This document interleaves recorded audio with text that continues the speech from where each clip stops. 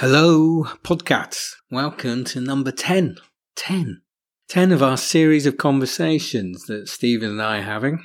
Today we were discussing resilience. We all know that resilience is an important quality, and we discuss a little bit of what it isn't, so being thick-skinned or stubborn or never say die, and more about what it is, which is the character to be able to deal with whatever's coming next. One thing I found particularly useful in this episode was the 4 building blocks that are needed for developing and maintaining resilience. They are self-confidence, social support, adaptability, and having a strong sense of purpose. Breaking things into component parts helps me to better get my head around some of these topics. And so this definitely helped me. I hope you enjoy this one. I'll be back at the end with some admin, but now, here comes the cheesy music.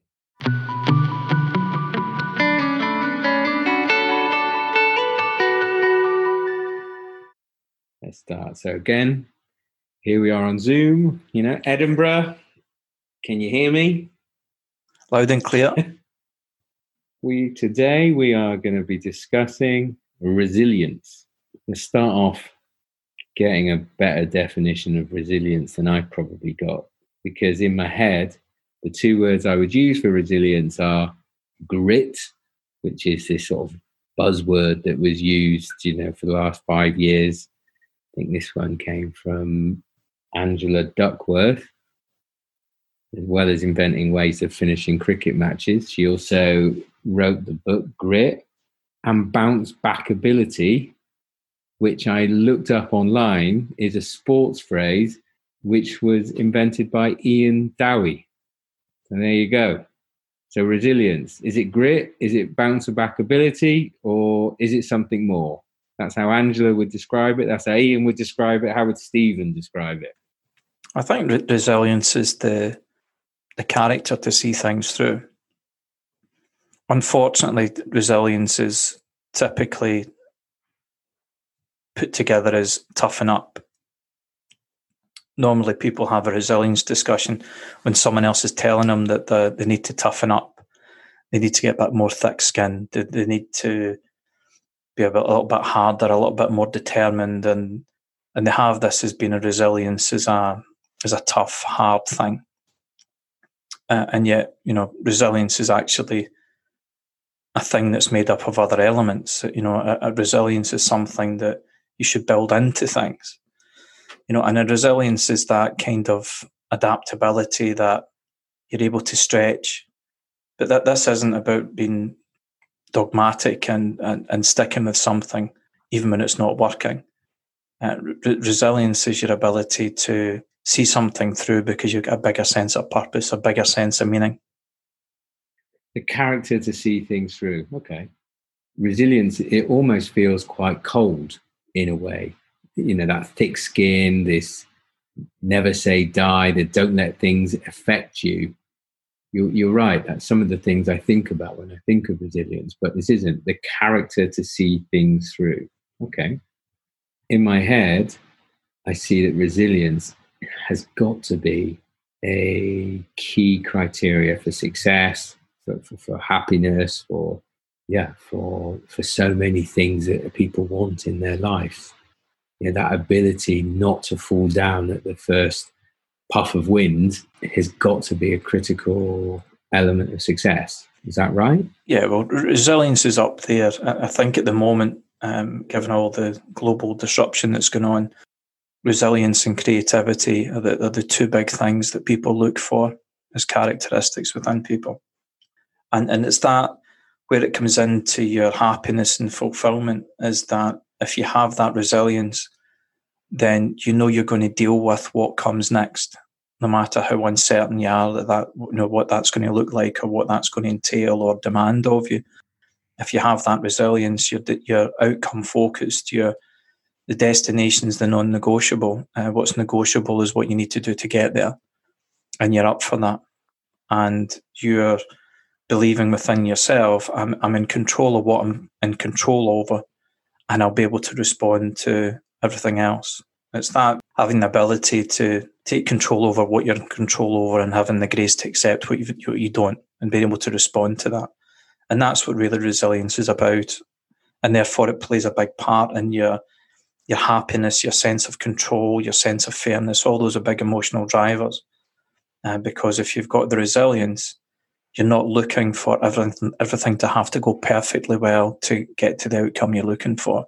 You start to appreciate the journey and understand the bends in the road that are going to happen, because you're up for those, because you've got the confidence and understanding that I'm going to see this through.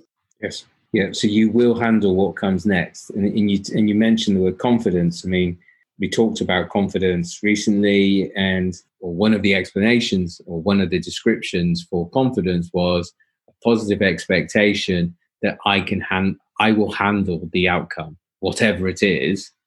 And this is a similar idea then, is the outcome isn't something that I can control, but I can manage how I handle what the outcome is. Yeah, more than just the outcome, although that is actually an important part, and that's the part that most people tend to miss, is how am I going to deal with the outcome? How am I going to deal with actually getting what I've been aiming for? But the first 90% is, how do I deal with the journey to get there? You know, am I ready for doing what it takes as the path unfolds? You know, most people will look at others and they'll see the last 10% of what they do, and they'll think, oh, I'd love to do that. That'd be great. That looks so good. You look so happy. You look so fulfilled. Wouldn't it be great to just be doing what you're doing? So they see the last 10%. And whether that's a singer in a band, whether that's a sports star, whether that's a teacher, whether it's a coach, whether it's anything, you know, whether it's the parent at the kids' party, and people see that last 10% and they think, oh, you've got it sussed. It must be great to be you.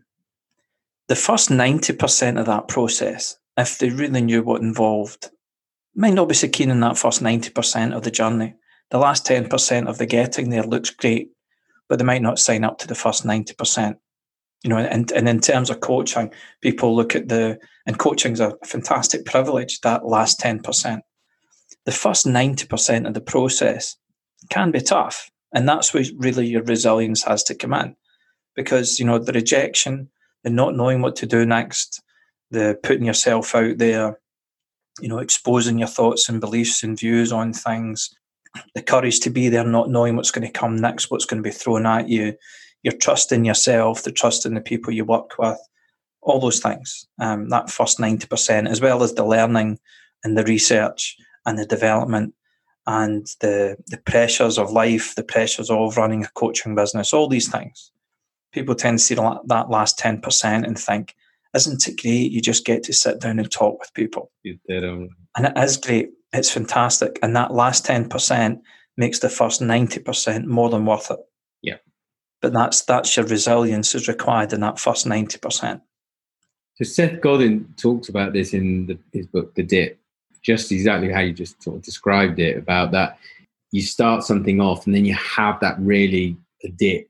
And then when you come out of it, that's what everyone sees. So just what you just said, like the rock star who is, you know, in front of 50,000 people, they haven't seen the time spent practicing and all of these overnight successes. You know, everyone looks at that 10% as the overnight success. They don't see the years and years. And one of the things recently I was describing it to my children is skateboarding. And when you see these kids on the skate parks doing these amazing tricks, I mean, literally they have fallen down 100 times, thousands of times. They've been practicing on their own in car parks and failing often and often until they get that glorious moment of being able to do that trick and get the adulation from their friends. That makes sense. So that 90% of the journey is where resilience is a key thing to have in your locker, so you can get to enjoy that 10%. But you won't get to that moment in the sun, that moment on the stage, the moment in the skate park, the moment of running your own business, that moment of helping people, until you've done that 90%. So this is why you should have resilience in your locker. Otherwise you won't get to, or it'll be harder for you to get to that meaningful place at the end of it. Yeah, look, if you've got something that is always going to go to plan, then resilience isn't as critical. But for everything in your life that isn't necessarily going to go to plan, yes, or might not go to plan, that's where resilience becomes crucial. yes, So whether you're a parent, a friend, a homeowner, a business owner, an employee, whatever you're doing, whatever walk of life, the issues and the uncertainty that life will throw at you in terms of health, in terms of finances, relationships, all of these things, that's where your resilience is key. I remember you introducing me years and years ago to the concept of the 10,000 hours to master something, and that's where your resilience is getting yourself through that. And that's why it's so crucial. But it's more than just being tough on yourself or others, and it's more than just growing a thick skin and closing your eyes and just forcing your way through, because resilience isn't about forcing. Resilience is about responding with and working with what's going on about you to keep going towards where you want to get to.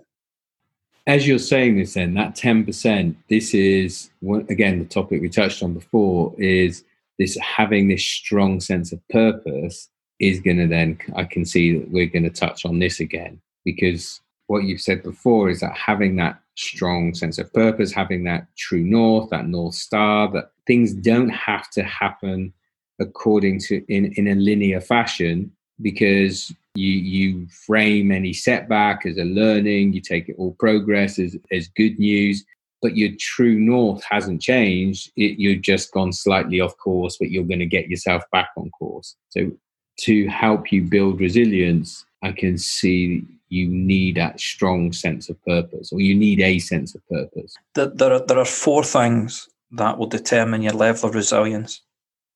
First of all, there's your level of self-confidence. Yes. Which we talked about there. The second thing is, and this is really important, is your social support. It's the who you've got around you. The third thing is your adaptability to change. So when things don't go to plan. And the fourth element is purposefulness. Okay. That's part of something bigger. Okay, so this is great. I like this. I like lists. I like stuff I can write down on a post-it note, stick on my mirror, and help me think about. First thing then, is resilience one of those things that we all have within us already, or is it something that we have to learn? Well, see, this is the thing, and this is one of the great bits of doing this type of work, because you get to break these really critical things into understandable elements. Resilience isn't something that you either have or don't have. It's something you're able to build if you know what it's made up of. Okay. It's a cake that you can bake if you know what the ingredients are. And these are the four ingredients. And so when you're protecting your confidence, when you've got the right people around about you, what you're aiming for matters so much that you're willing to allow the journey and the process to be flexible and negotiable. And it means enough to you to get to that last piece. When you have those things, you'll find all the resilience in the world. But to understand then when you're not feeling resilient enough, you can then look at those four elements and say, where am I falling short, or what needs to be upgraded, or what needs to be refreshed, or what needs to be reconnected. And this is also an important thing, as you've said about the outcome. It's not just been about resilient for absolutely everything. There are some things that you're maybe going for that are not the right things for you to be going for. The purposefulness isn't there. So unless you can create the purposefulness for it or connect it with something, a bigger purpose, maybe it's not your thing to be doing. Yes. And all you're going to do is fight with yourself and forcing yourself to do it. And you'll find that if you're being too conditional, so you're not adaptable to the change, it's probably because it doesn't mean enough to you, because the process is, I'm only willing to do it if I get to do it like this.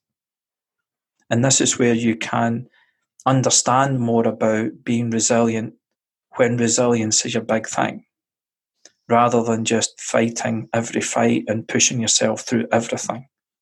And you might actually miss the things you're supposed to be doing because you're busy doing everything. I think that is so, so key. You're dead on right. That makes so much sense, because if you give up on something, it's not that you lacking resilience, it's you've just chosen that isn't something I should be spending my resilience currency on. So, the fact that I haven't yet become a rock star isn't that I haven't got the crazy good looks or the fantastic charisma. It's just that I haven't put the time in with the guitar. I haven't done the 10,000 hours with my guitar because I've chosen to do something else.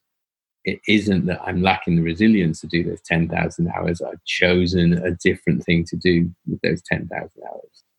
Is that?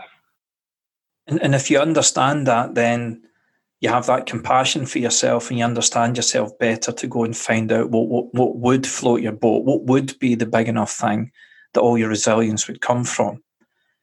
But sometimes we're doing so many things that actually don't have that big enough meaning. And I get to meet a lot of people either because the boss has told me or they'll tell me I'm just not able to complete and finish things. Well, there'll be a reason for that. Yes. Now, either create the conditions and an environment where you will make sure you complete and finish, or go and do something that you will complete and finish. Yes. Now, there may be other elements in terms of discipline and rigor and all these kinds of things, but in terms of resilience, it's having the confidence, the social support, the adaptability, and that bigger sense of purpose. So for the things you really want to see through, those are the 4 elements. And you can work on those, you can develop those, and those 4 things combined will give you an unshakable level of resilience. So it can be built. So that's important. And the 4 key ingredients in the cake: self-confidence, social support, adaptability, and purpose. These are things that we can do our own inner work on to improve this. You say before, if it's external, you can never control it, but these things you can manage. Is that how I should look at it? Self-confidence is something I can work on. My social support is something I can control and work on. My level of adaptability is something I can own. My purpose is something I can develop. This is something within my control. Is that how I should look at resilience? Yeah, I mean, those 4 elements, it's not only you can build those elements, you're going to have to be able to maintain those elements. Normally at the very beginning when you set out, you're gung-ho at the beginning. This is going to be great. This is what I've always wanted to do. And then it gets tough kind of quick. And then it's a test of those 4 elements. So it's about building it, it's about maintaining it, it's about refreshing it. The reason why you get into something might not be the reason why you see it all the way through. Things happen, things change. And this is one of the things that does tend to throw people off course when they go through kind of life-changing things, either having kids or they have health issues or they've a redundancy or things don't go to plan, they move to another area, they lose people close to them. And because that previous sense of purpose doesn't seem so important, and in a lot of cases isn't, the resilience goes. So you either need to find a fresher sense of purpose or a bigger sense of purpose to get back in, or you're going to walk away from these things. But the importance is to protect your own identity is rather than, criticizing yourself for just not being resilient enough or allowing others to label you as having no resilience, you're able to understand what resilience is actually about. So I think build and maintain, there's going to be a similar methodology in my head. Self-confidence we've talked a bit about before, about how you can build up your self-confidence. We talked about optimal appraisal, and it's called Confidence. It's a podcast. It's episode 9. But I'll leave it out there because we did spend a bit of time on that. And there's lots of other good literature out there. Purpose we've touched on as well, about the importance of it and connecting with something, even if you don't feel you have something, and that importance of finding and developing your own sense of purpose. And we discussed that as well. This was also, I think, part of the happiness and emotional intelligence ones as well. But 2 that I don't think we've touched on as much, if we could spend a bit of time on that now, is the social support and adaptability. Now, the adaptability, it seems to me comes a little bit from the self-confidence and purpose anyway. But the social support, that one sort of stands out as different from something we don't, there's always a bits of crossover between topics, which makes sense because obviously, these are complex topics. But social support, I don't think you've mentioned it as explicitly for resilience as you have on other topics. No, and look, it is important to look at the four things because, as you've just said, that your level of confidence and your connection to purpose, all four of these things are interdependent of each other, that they're not sitting in isolation. So there's an interdependence. The confidence has to come first. And that's in the context of resilience, it's the confidence within yourself. It's not the confidence that things will always go to plan.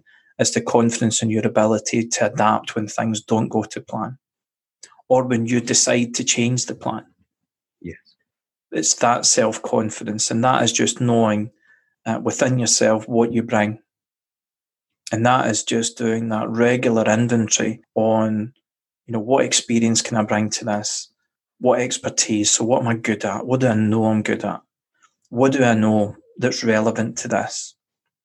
What am I able to do? What do people sort of know me for? What do people rely upon me for? What am I expected to be doing? Because that's what I'm able to do. And what qualifies me to say, look, I could be good at this. I can see this through. I'm good enough. I can make this happen. And that should be a regular check-in to make sure that you're building and maintaining and protecting that confidence, because it's really, really important that that's your inner stuff. And that might not be your confidence in being able to succeed, but it's your confidence in your ability to learn enough so that you can be successful, so that you're going to be paying attention, you're going to listen to good advice, that you're going to be honest in what you're doing, that you're going to apply yourself. Confident to know that when you don't know what to do next is normally the step before you learn something new, as opposed to thinking that when you don't know what to do next, it's come to an end. So those aspects of confidence, and in terms of resilience, a lot of the resilience confidence will come from remembering when you've done things before that you probably shouldn't have been able to do, or that you surprised yourself, or you surprised others, or looking back on it, you might even think, I don't know if I could do that again now. Remembering what that took, remembering that you are someone who can overcome whatever is put in front of you, or put underneath you, or put above you, and get through it. Some of those times in your life when you really, really pulled through. And that's where your confidence comes for resilience. In those 5 steps of confidence we talked about, so it's almost just going back and thinking about that experience where you have already proven that you've been resilient before. And this is one thing that you see a lot in literature, and I don't mean as in like professional literature, but all literature. It's always that children who have a tough time growing up, they learn resilience, and therefore that acts as some sort of springboard or forecast through a future greatness. Thinking of the Charles Dickens novels, these poor beginnings. Is that something that you believe, therefore, that if you've had a charmed life, resilience is going to be something harder for you to have in your locker, because you can't look back on those experiences and say, this is when in my past, in my history, I've got a history and experience of overcoming challenges, which therefore allows me to feel confident, to use your word, that I can do this again in the future. Yeah, it's look, there's a lot of studies and research done into this, but you can just look around people that you know, and you can look at people who've maybe had a charmed upbringing or a privileged upbringing.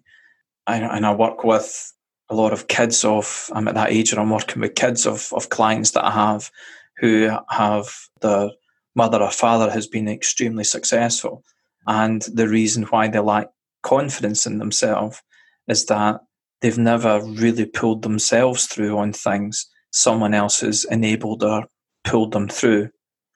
And the thing with this is that they don't recognise what they have gone through, because everyone's just told them they've been charmed and privileged. And everyone's got their thing. Everyone's pulled through on some things. Sometimes being the son or daughter of a successful mother or father is a struggle within itself, but it's not really recognised from the outside. So what I have to do with those people who don't necessarily have the instantly recognisable hardship that they've come through is to help them find the hardships that they have come through. And this is really important, is that for us all, in that confidence piece in terms of resilience, you've got the two stories. You've got the stories where you pulled through, and you've got the stories where you didn't pull through. And this is really your discipline in terms of resilience, on focusing on what you did do. You can't build upon what you didn't do. If you plant enough flowers, there's not enough room for the weeds. So it's really focusing on what I did do, when I did do this, when I did pull through, and having that discipline of even knowing there's an equal amount of times, or even 10 times the amount of occasions where you didn't necessarily do it, is focus on the terms that you did. As I'll say to all the clients that I've worked with, we can't build upon what you didn't do. So let's look at what you did do. Let's look at when you were at your best. And what was the characteristics that came from that? What did it take? What did you show? What did you demonstrate? And let's bring that. That's your A game. Let's bring that. This makes sense for obviously individuals, but these are also what you could be saying to a team. Because sometimes those teams which have had it an easy, let's say a charm time, and lucky cues in the market at the right time, when they hit that first tough time, it's reminding them that actually this wasn't as plain sailing as it seemed. There were significant challenges that they did overcome, and to help reframe those experiences in a way that they see that they have demonstrated degrees of resilience in the past. That specific behavior is what you're calling on to give them the confidence that they can do this again in the future. Great. If we now talk about social support, what does that mean? How can I improve the support network I get socially? What does that mean? Is that having the 5 great people around me, or is that something different? Yeah, it's the voices you're going to listen to, and the environment in which you create. It's an unpleasant saying, but it's kind of accurate. If you lie down with dogs, you'll catch fleas. If you always associate with negative people, then that negativity is going to rub off. If you just associate yourself with people who will tell you that absolutely everything's brilliant, then you'll start to live in that naive place where everything is brilliant until it's not. But if you're surrounding yourself with people who will give you that honest, genuine guidance, feedback, support, insight, comment, unconditional love, support, but serious about it. That social support of people saying this is going to be tough, but you're going to get there. Yes. And a lot of that is not just that faith in you. Sometimes it's a blind faith. Sometimes I don't know what you need to do next, but I'm sure you're going to work it out. Yeah. Because sometimes that is what you really need in terms of that support. Martyrdom is not going to get you there in terms of resilience. It's also making sure that you've got that right environment round about you so that you're not creating more hardship than is required, of punishing yourself, thinking all the reward is at the end of it. That resilience means that social support is also the acknowledgement and reward that you get along the journey, rather than waiting to the end. Because you're waiting, it's too late if you wait until the end. So like if you're doing a marathon, every mile you've got somebody clapping saying, well done, you've done another mile. It's not that everyone's waiting at the 26th mile. And creating those miles, that social support is also the recognition of those milestones. And that might be the people around about you. It also has to be with you. If you're not recognising the milestones, you will not listen to others who are recognising them. Because if all you're saying is nothing matters until the end, then you will not get any benefit from that social support. So it's being part of that social support, encouraging that social support, and a lot of times asking for that social support, which a lot of us don't do. That was two parts I've got in my head then is, and I think that asking then is an important one, is that sometimes the people you have around you won't know there are certain things you need from them. And one of your lines is, when somebody isn't, when one of your teams aren't performing properly, one of your questions that you would ask of me would be, are you sure they know what's expected from them? And when you have that long, horrible look in the mirror at yourself, you think maybe I wasn't as clear as I could have been, and therefore you have to accept some of the blame. But before we get to that stage of making sure that you know what you need from that social support, and you talked about the lying down with dogs, but how do you do that audit? It feels to me a really almost quite obvious that if you're surrounded with fantastic and good and strong and motivational people, that's going to positively impact you. And you have the meme of, if you're the smartest person in the room, move to a different room. You want people around you who are challenging you and better than you. But how do you do that audit where you look around you and you say, actually, this social support group that I have is suboptimal?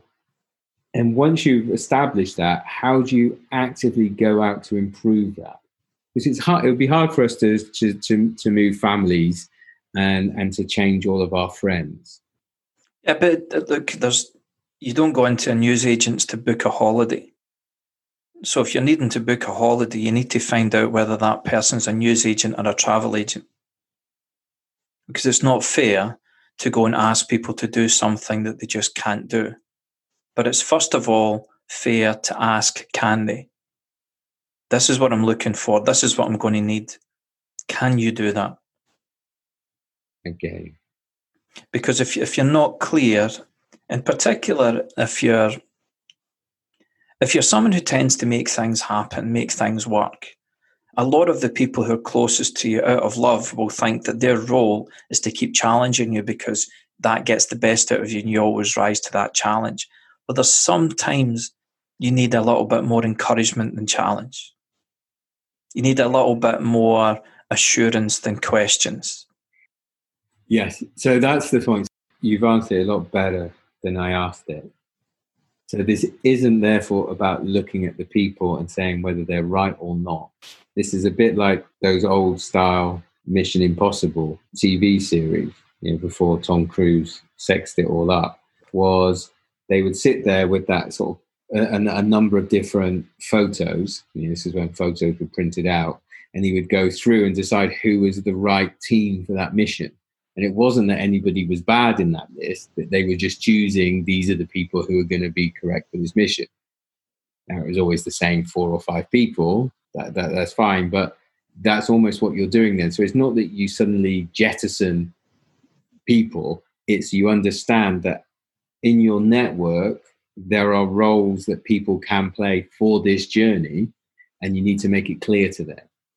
And then I guess if there isn't anybody within your network who can fulfill that role, this is then when you go out and you look for mentors, or you join networks, associations, or clubs of some kind. Yeah, that's a better way of looking at it. So it isn't that you suddenly pack your bags, change your surname, jettison all of your childhood friends. It's you look around you and say, who can help me for this next stage of the journey? And then make it super clear to these people, this is the help and support I need from you. Yeah, and look, you will know if the social support is also you knowing the people that you've got. And if the roles that are then missing, then extend that social network that you have to go find people who can help. But go to your existing social circle. You will know the cynics, and you'll love them because the cynicism can be hilarious at times. But don't go to them looking for optimism.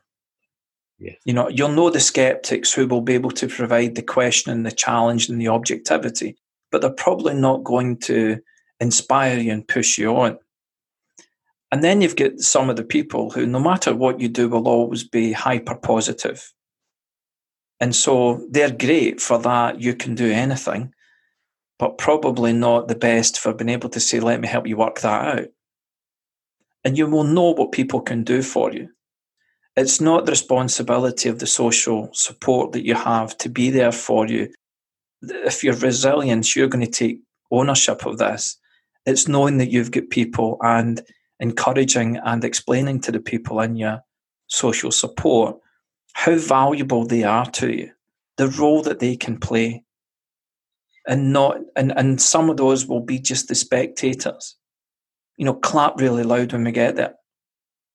But others have got a more than a part to play. That makes total sense, and that can change and that can move, but you understand that these people have a part. And going back a little bit to the confidence one, I see that this touches a little bit. We talked about self-confidence and confidence. Self-confidence is something you can do the inner work on. Confidence is much more external. This, in a way, is helping you to control that external environment to help with your confidence, which is going to help you with your resilience. Not only that, there's a lot more stuff, but I see that. Okay, that's good. And if your confidence is good, Warren, you'll then have the confidence to go to the people that you need confidence to go to. The ones who you know are, because at times you're going to want to know, look, can you I'm on the right road with this, could you pull this apart? And that's where your cynics are going to be of real value to you. Because if you can face up to them in advance, then you'll deal with any questions that anybody else is going to throw at you. But you need the confidence. That's just why the order's right, is get your confidence right. Then you will be able to get that support network around you. And that is also where you then start to look external to your existing network to get that social support. That might be where you engage with a coach, or you engage with a mentor, or you connect with the person who's maybe already doing what it is you really want to do, to find out a little bit more of what it actually looks like, what it actually entails. Creating that social support of connecting with where you want to get to. Go and see who's doing it already. Go and read about, it's the voices in your head that you either attract or you request. And one of those voices is your own. Yep. And a lot of those voices come through what you read, what you watch now, all the information and where you take it from. That is part of that social support. It's that network of communication, the voices in your head that are either taking you towards where you want to get to, or they're dragging you away from where you want to get to. And that is your choice. This makes loads of good sense. Yeah, it's everything. So it's that whole environment, but that social support. And I think what's really clear about this is if you are asking for a mentor or advisor or a coach or even just a partner, how you're describing this means that you have a very clear role that you're asking people to play, and therefore you allow them to do it. You allow them to opt in, or you allow them to opt out. So just to move on then, so we've got the confidence, we've got the support network, or that social support around us. And then this leads to the ability, the adaptability. So what does adaptability mean in this context? It's adaptability to change. Adaptability to change, okay. It's your willingness and discipline to keep the result as non-negotiable. Yes. And therefore allow the process to be negotiable. And by negotiable, that doesn't mean that the process doesn't matter. It means that it has to remain negotiable, flexible, responsive, if you want to protect the result as being non-negotiable. As soon as you make the process non-negotiable, this is just the way I have to do it, this is just the way it has to be, as you make that non-negotiable, by default, you make the result negotiable. And that's not to say that it can't happen, it's just now negotiable. Yes. And so it's that adaptability to change in terms of the process, but also adaptability to change in where it is you're actually headed. Because halfway down that road, you might realise there's somewhere better you really want to be. And again, it's that willingness to adapt to that change because there's a bigger sense of purpose somewhere else. The result is non-negotiable. I mean, as a sales guy, this is probably one of my most, I probably should put a tattoo of it somewhere on my body, because this is such a big mantra. Is that the 100% has to be key. Everything else, it doesn't matter. So whether it's you want to do a calling schedule or a meeting schedule, or there's different offers, it's such an important statement. The results non-negotiable in the process is more negotiable, because also that allows for creativity, which you touched on before, isn't it? I mean, if the result is super clear and fixed, and you see artists talk about this, is that when they have a constraint, it allows their creativity to go nuts. So, some of them, like, if they have to make artwork out of lolly sticks, then they can come up with something crazy because they have that one that's confining them, which means therefore that the rest of their brain goes crazy around a fixed point. And I always think that about the result is non-negotiable. But also that idea that your purpose can change, I think it's really, or the end result can change, is really important in the context of the first two pieces being there, isn't it? It's not that you're giving up, it's that you've got the confidence and the strength and the clarity to make a correct decision. Is actually, I could even make the result bigger, or it may be a pivot of 180, but I'm doing this from a position of strength and not from a position of weakness because of those first two elements. So that order you said, I guess, is part of the importance of this. And see, this is where, and this is sometimes something I need to explain 2 or 3 times before it gets in, that you start off with a result that you're aiming for, and that remains non-negotiable. And the process, therefore, has to remain negotiable. Sometimes when you go on that journey, you realise that what you thought was a result is actually just part of a bigger result, therefore it's now process. And that's why it becomes flexible, because it's part of something bigger.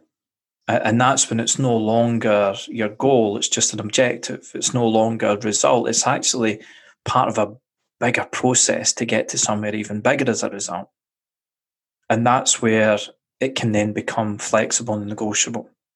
Like, some people will say, well, how come you can say results non-negotiable, and then you say, but you can change it? Well, the conditions by which you can change it is when you realise it's just part of a process. Because what used to be a result will eventually become just part of your process. I get that. You're right. And also, one of the things you said before is that once the result's achieved, it is no longer this energy-given, far-away thing. It actually gets quite small. And you have to have something bigger again, because once you've achieved something amazing and big, it's no longer unimaginable. It's no longer giving that momentum to do. I think that idea, as you said, of this order is so important, that if you look at the result and with confidence and with clear-sightedness, you say, actually, I'm going to make this bigger, or I'm going to change it. It can be part of that resilient journey, can't it? Is actually, look what I'm now doing. Yeah. I'm not shifting because I'm finding it hard. I'm actually shifting because I've got a better view of what I should be doing next. Well, if you think just now, at the moment there's a lot of exam results coming out, and for a lot of people that is the result, that's then going to become part of the process for what they do next, which will then become part of the process of what they do after that, which will be part of the process for what comes after that again. Which also then helps them that whatever happens, I mean, and this was, I can even picture you doing this a number of years ago. We both probably had a lot more hair. It was the flying from Amsterdam to New York. And it's about, and I think you said, and you had a stat, like 90% of planes or something don't actually follow the flight plan that they're given, but they all land in, 99% of them land in New York eventually, or on time. That sounds scary. The example was there's a flight from some in the US to Honolulu, I think, and it's only 16% of the time pointed at Honolulu. Okay, there you go. Because the flight path winds so much, it knows where it's going to land, but it's only 16% of the time pointed to where it's landing. Just because of the path is not a straight path. It's the most winding flight that there is at that time.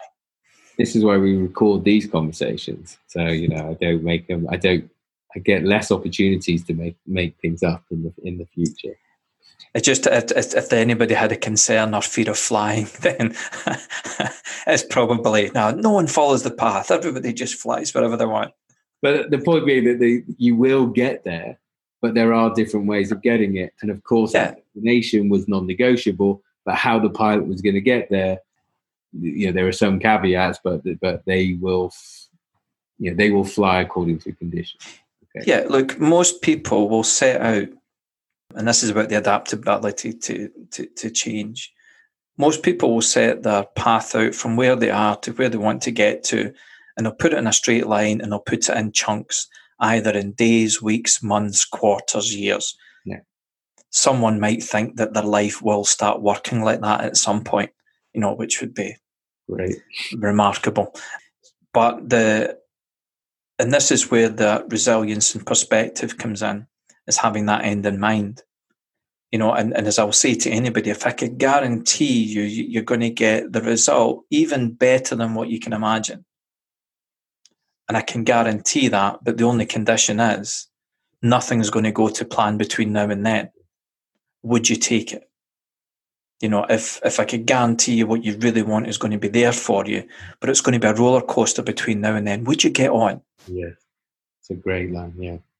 And when you have that mindset on things, and that is the result I'm hanging on to, the process I'm going to go with.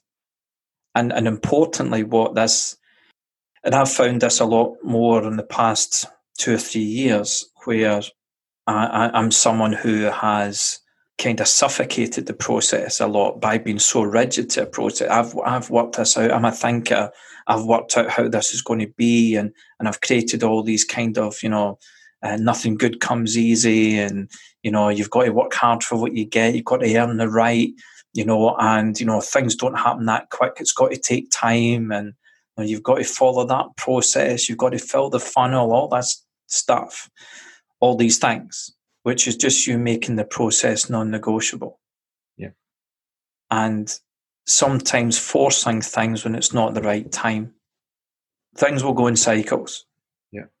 And if you're adapting to that energy of that cycle, then you're not trying to be forcing it when it's not ready to happen. Yeah. But also you'll be responsive if it can happen today, you're ready. Even though you thought it was going to be next month.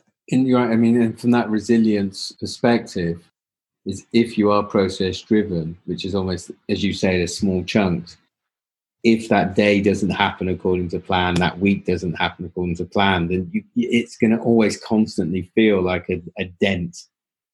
But if you're able to skip over that more and just see this as another step, even though it doesn't feel it yet, because we're not always pointing towards Honolulu, but you have confidence that this is going to take you into the right way, happy days, it's going to help you deal with those.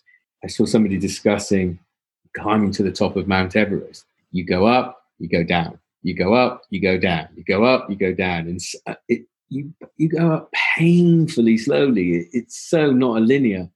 And again, in my layman's head, I thought, yeah, I know you have to stop. But I thought, you got to a camp, you stayed there for a little bit, went up a bit higher, you stayed there. No.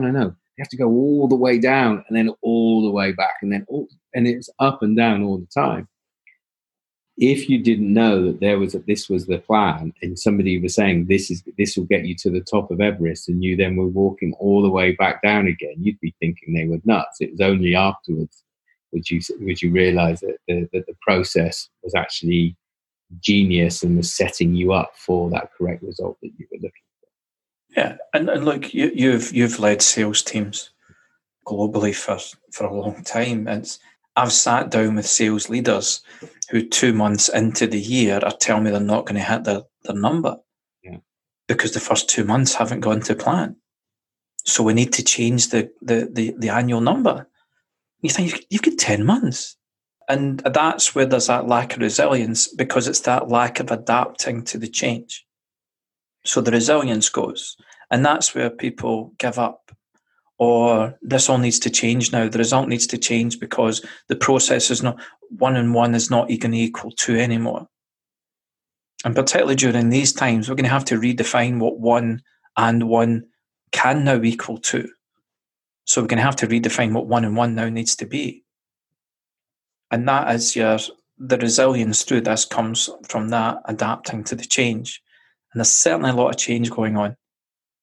So we're getting plenty of practice of being able to adapt to it. And that idea of creativity as well, that problem solving, is by having something fixed, just does allow some crazy, brilliant thinking to happen.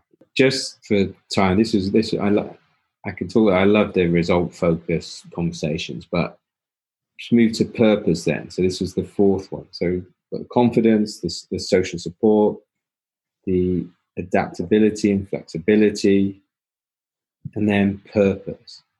The purpose, that North Star, that strong sense of meaning. You talked about the interdependence of everything.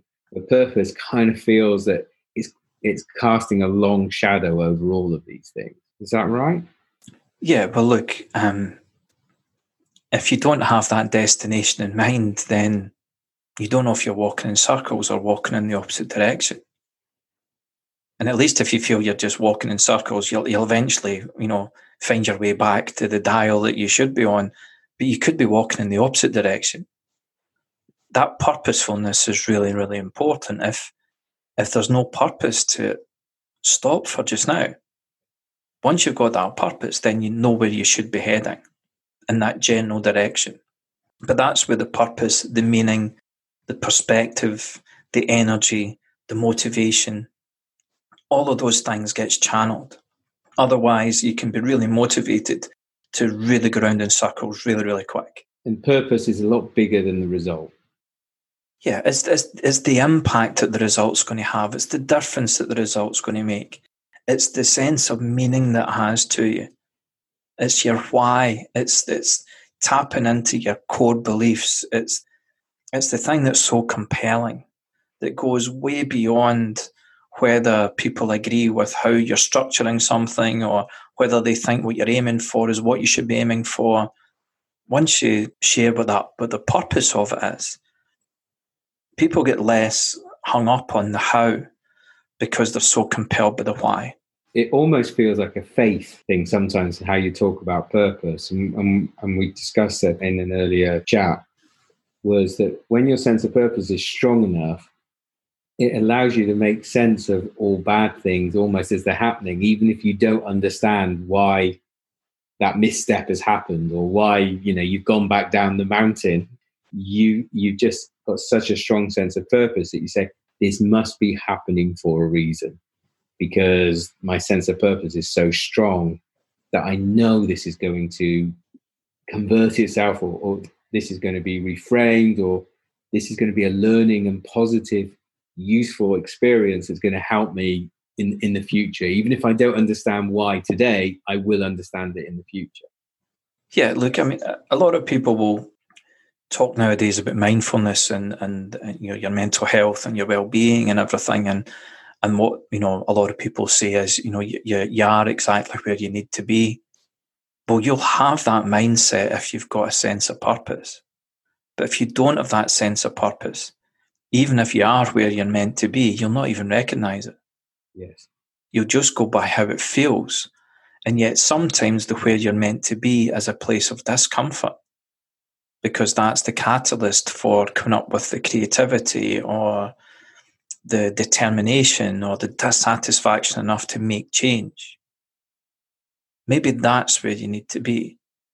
And if you've got a sense of purpose, then no matter what you're going through, you'll have that mindfulness to be able to say, this is where I'm supposed to be.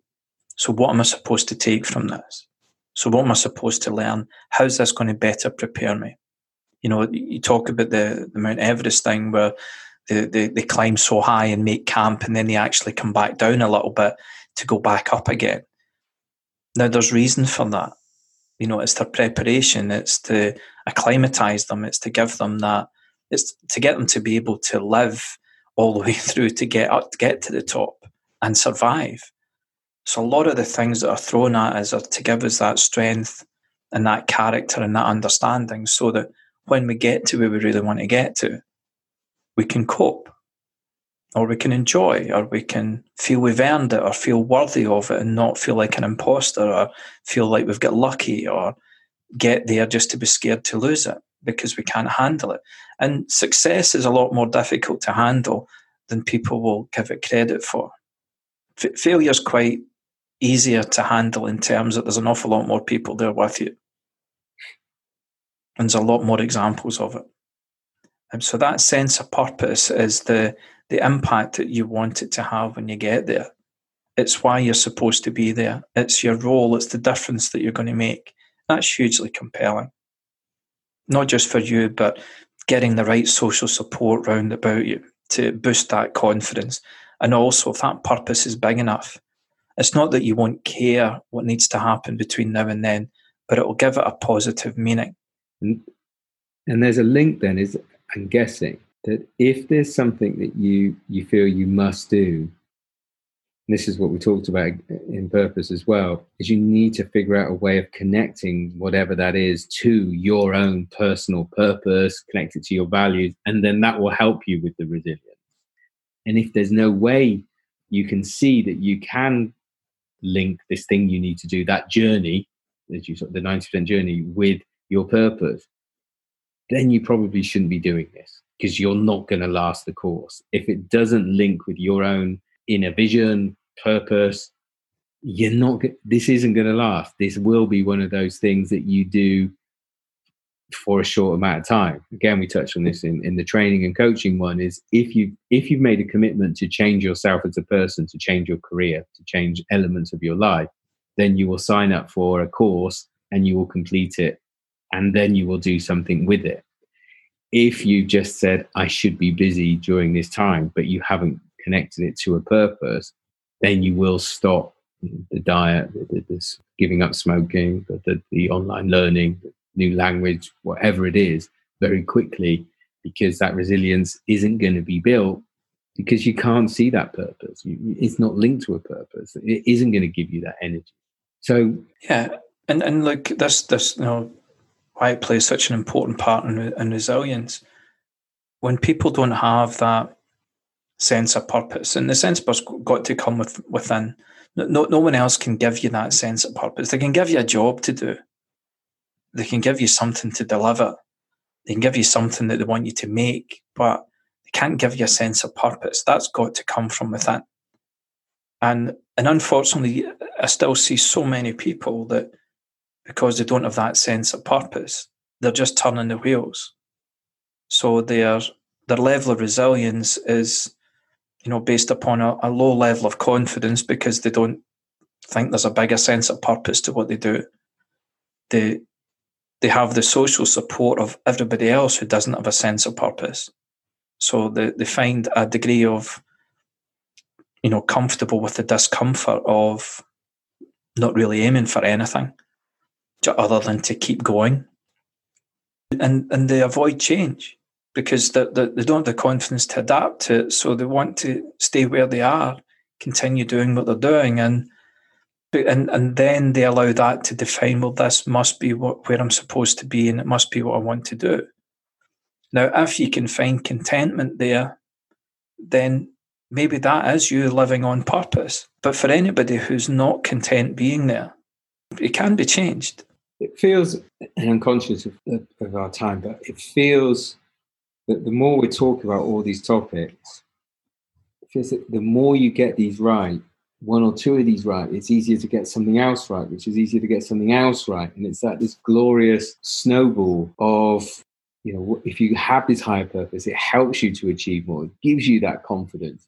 You have a reason for confidence. Just like you just said, if you haven't got a big enough purpose, if you don't need resilience, you don't need to have your confidence at such a high level.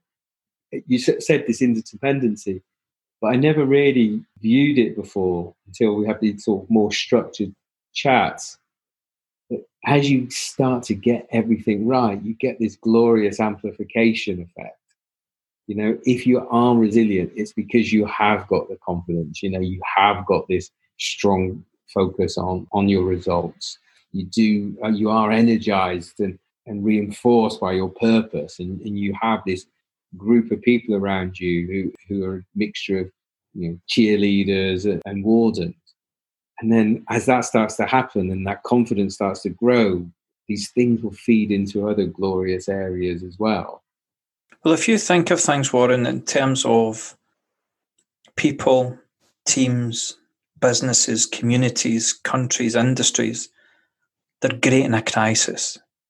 Yet when that crisis is then overcome, they then just go back to where they were before, sleepwalking into whatever's they're waiting for the next external circumstance to throw them another crisis so that they can be alive again and really drive that resilience. Yeah, that what this is about is taking ownership of that and building and channeling that on the positive to create something better, whatever it is. And this isn't about it needing to be some big grandiose plan and, world-changing thing. Whatever it is for you that has meaning, that's your purpose. But it's about doing it on the front foot rather than just showing remarkable resilience in a crisis. You have that within you, so how can you channel that on the front foot? That's it, isn't it? People say, when my back's against the wall, that's a crisis. But it's simple things. Is when you look at this, I think of like learning a language. My Dutch is pretty basic. And I realized a couple of years ago why, because the reason for doing it just isn't core enough to me. And it's starting to come back again now as the children are getting a bit older and their Dutch is starting to get much more sophisticated than mine. I really want to continue having meaningful and useful conversations with my children. As that starts to come through, the reasons for me doing this, the purpose of being able to have meaningful, great conversations with my children is going to be so big that I will eventually have to dig out all these textbooks again and start improving it. And just what you just said is I've got the confidence, I've learned it before, bonk. The social support is something I need to work on because I hate being rubbish at it. So I need to get over that. Your kids are now giving you that. Thanks for that.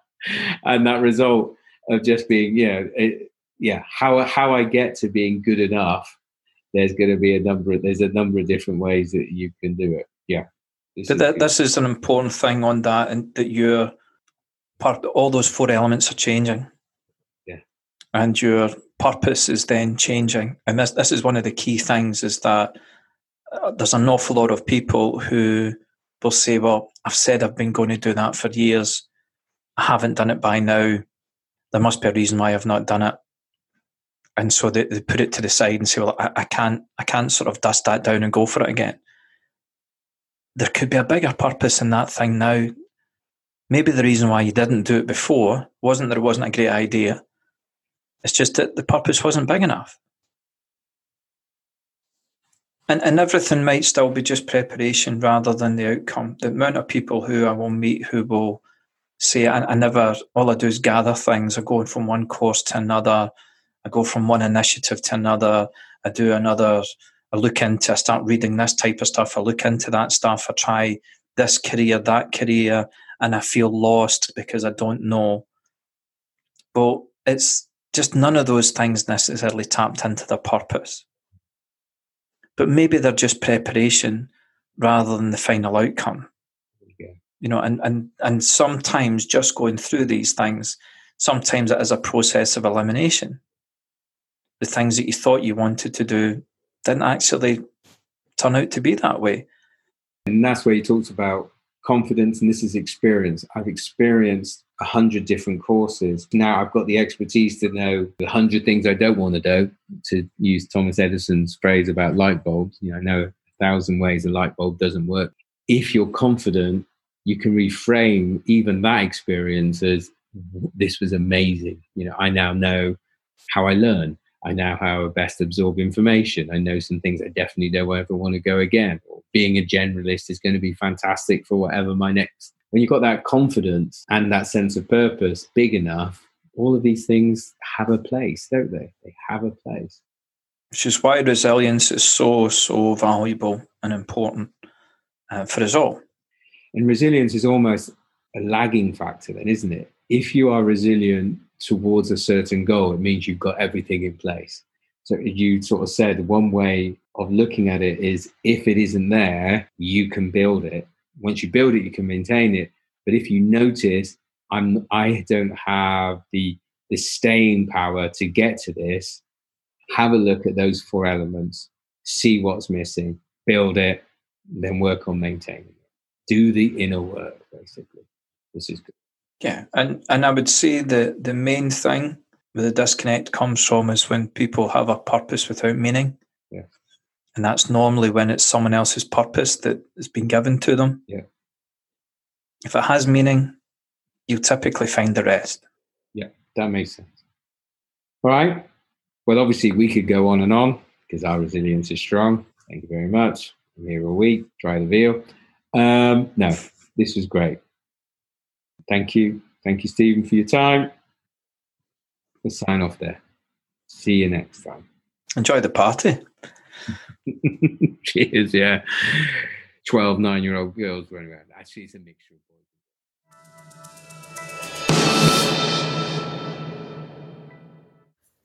So there we have it. Resilience. A quality I needed to see me through the 9-year-old party that Stephen referenced at the end. And one that we all need to draw on and maintain in our personal and our professional lives. We'll be keeping these episodes coming on a weekly basis now, so any comments or questions or any ideas of things you'd like us to cover, please let us know on the email address podcast@coachpro.online, or you can find me, Warren Hammond, on LinkedIn. Thank you for the support so far. We do appreciate it. It helps us with our self-confidence. And also, you guys are part of our social support. So please do keep in contact. Until next time, hope you're all feeling well and a little bit better than you did at the start of this. Bye-bye.